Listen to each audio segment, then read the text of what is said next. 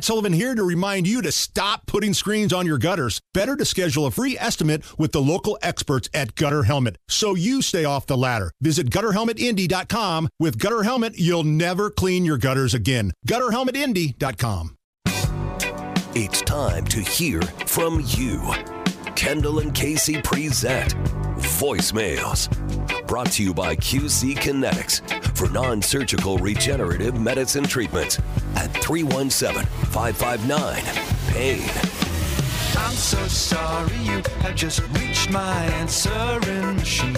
Let's do it. Let's hear from you at 317-684-8444. It is time for your voicemails with Kendall and Casey on 93 WIBC. Okay, lots to get to today. Remember yesterday we did that story about Mike Pence totally wimping out on going on Buck Sexton and Clay Travis's radio show. Because he had a bad cell signal. Yes. So Clay Travis, the Outkick the Coverage guy, the guy who took over for Rush Limbaugh along with Buck Sexton, they do a show together that's on all these radio stations Rush used to be on.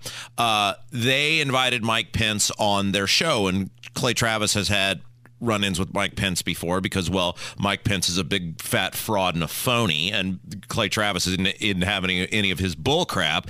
And the way it works in Pence orbit is if you kiss Pence's ass and go along with his little scam and schemes, then you're great. You're the best. You're wonderful. Yeah, we'll come on with you. Oh, you're going to actually ask us hard questions? Oh, no, we can't have any of that. So his excuse, the lame-ass weak sauce excuse was, I'd love to come on this week, but I'm not going to have any cell phone reception. Mm-hmm. We're led to believe that Mike Pence is going to go an entire week without 10 minutes of cell phone reception necessary to make a single solitary phone call? I believe that Mike Pence is in Iowa again today, and I didn't know that they didn't have cell phones in Iowa. That's news. It's just so pathetic, but it's so Mike Pence, and somebody called about that. Hey, Rob, Eddie KPO, Trucker John reporting in.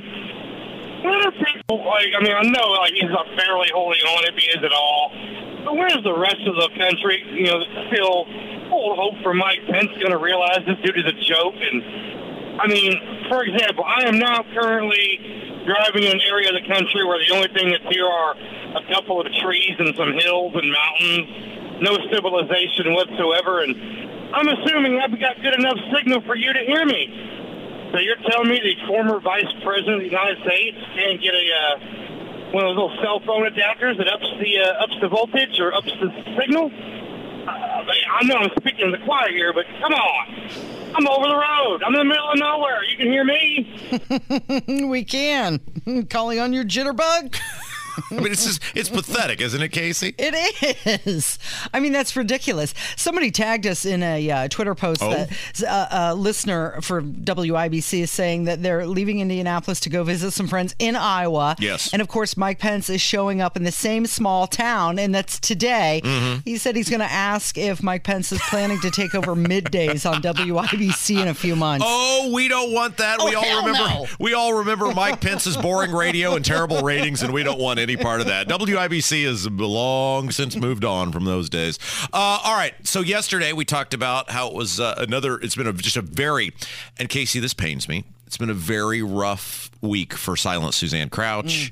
She's got Brad Chambers in the race, Holcomb Hupfer Incorporated, and their little merry band of Oompa Loompas throwing their really full weight behind Brad Chambers, professional errand boy Brad Chambers, and leaving old Silent out in the cold after all the silence from all the stuff that Holcomb did and all the money she gave Holcomb, and boy, that's just got a sting. And then she came out with this ridiculous Axe the Tax thing where she said, I'm going to eliminate the income tax.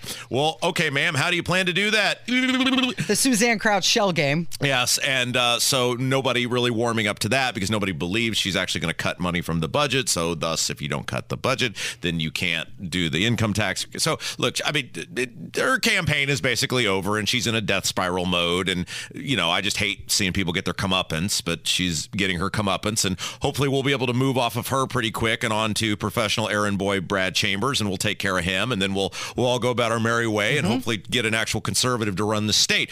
Somebody did call about with a concern about Silent Suzanne's campaign being in trouble. Hey, Hey guys, I have a question / nightmare scenario for Rob. I listened to you guys talk yesterday and today's interview with Jim Merritt, and you keep mentioning how Silent Suzanne and Aaron Boy Brad Chambers are going to split the establishment vote. So here's my nightmare scenario / question for Rob. What if, since you said, Rob, that her campaign is in a downward spiral or death spiral, what if they come to her and, like Eric Holcomb and all those guys come to her and say, look, your campaign's doomed. There's no way you're going to win. You're actually splitting votes with Brad. And, you know, there's a strong possibility Curtis Hill gets in there. We absolutely don't want him. Mike Braun, we don't really want him either, but definitely not Curtis Hill. So why don't you drop out? You don't have to endorse anyone. Just drop out.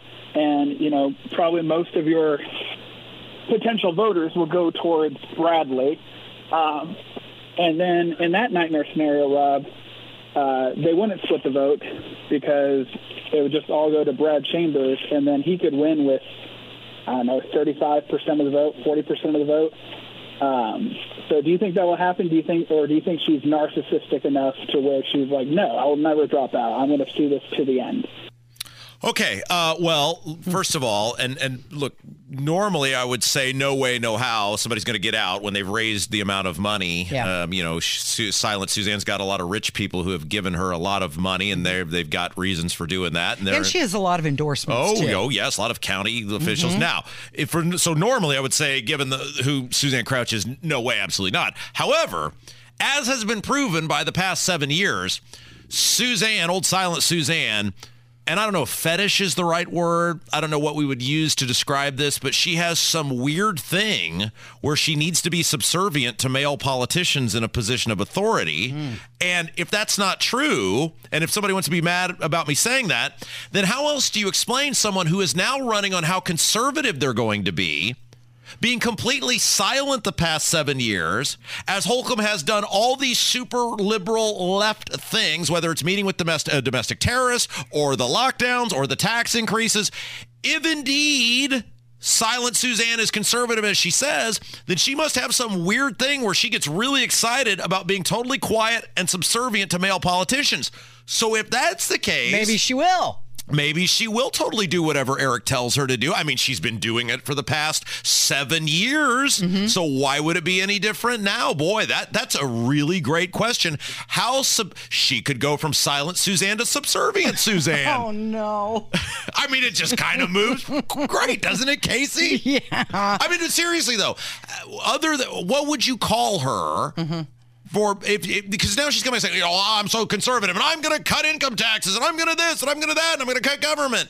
Well, why haven't you said anything? Yeah, because she felt like she didn't have the authority to before. Yeah, boy. Yeah. So who knows? I guess it's totally up in the air. Suzanne is great at following marching orders. She's great at being very silent and subservient to Eric Holcomb. So I guess whatever high tax tells her to do, maybe she'll do it. I don't know. Possibly. I don't see him saying that, though. Hey. And even if he did, why would she listen? Well, we've just got to figure out whether or not it would serve Hoosiers well, Casey. Oh, there you go. We'll just work. Okay. From there. Remember yesterday we did the story about the sperm donor, the guy who had fathered 96 kids. Yep, he's met 25 of them so far. And we talked about how that's a little weird because he had said, well, I'm doing this, started doing this to pay off a $100 court fee or something. And we said, well, you could have given blood. Yeah. And you could have acquired the money. We think there's maybe something else at play here. Probably not productive for your own mental health to have 96 kids running around that you're not able to engage with on the regular, et cetera. Somebody did call with an interesting perspective on that. I was listening to the show and you guys talked about the guy who donated to the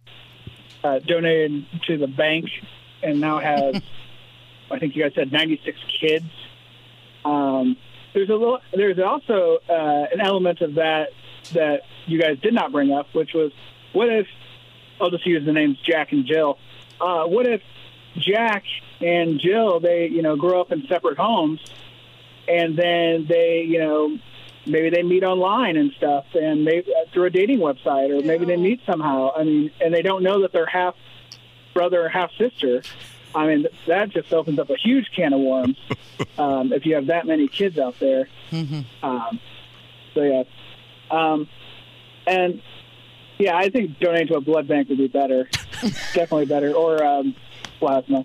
Because I don't know how a guy keeps going to the bank and donating. I mean, if he does it twice in a day, is that working a double shift? Hey-o! Who writes his material? Oh, that's good stuff. Fantastic. I mean, it is a fair point, though, that you could conceivably have two people out here who, let's say they're are related and don't know it. What's the big apparino these days, Kev, where all the children are meeting each other on?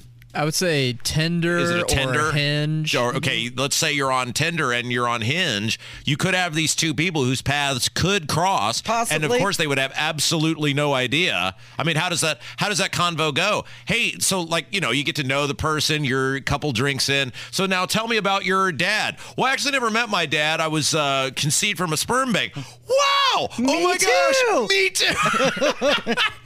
We kind of look alike. Maybe we should have a conversation with Mom.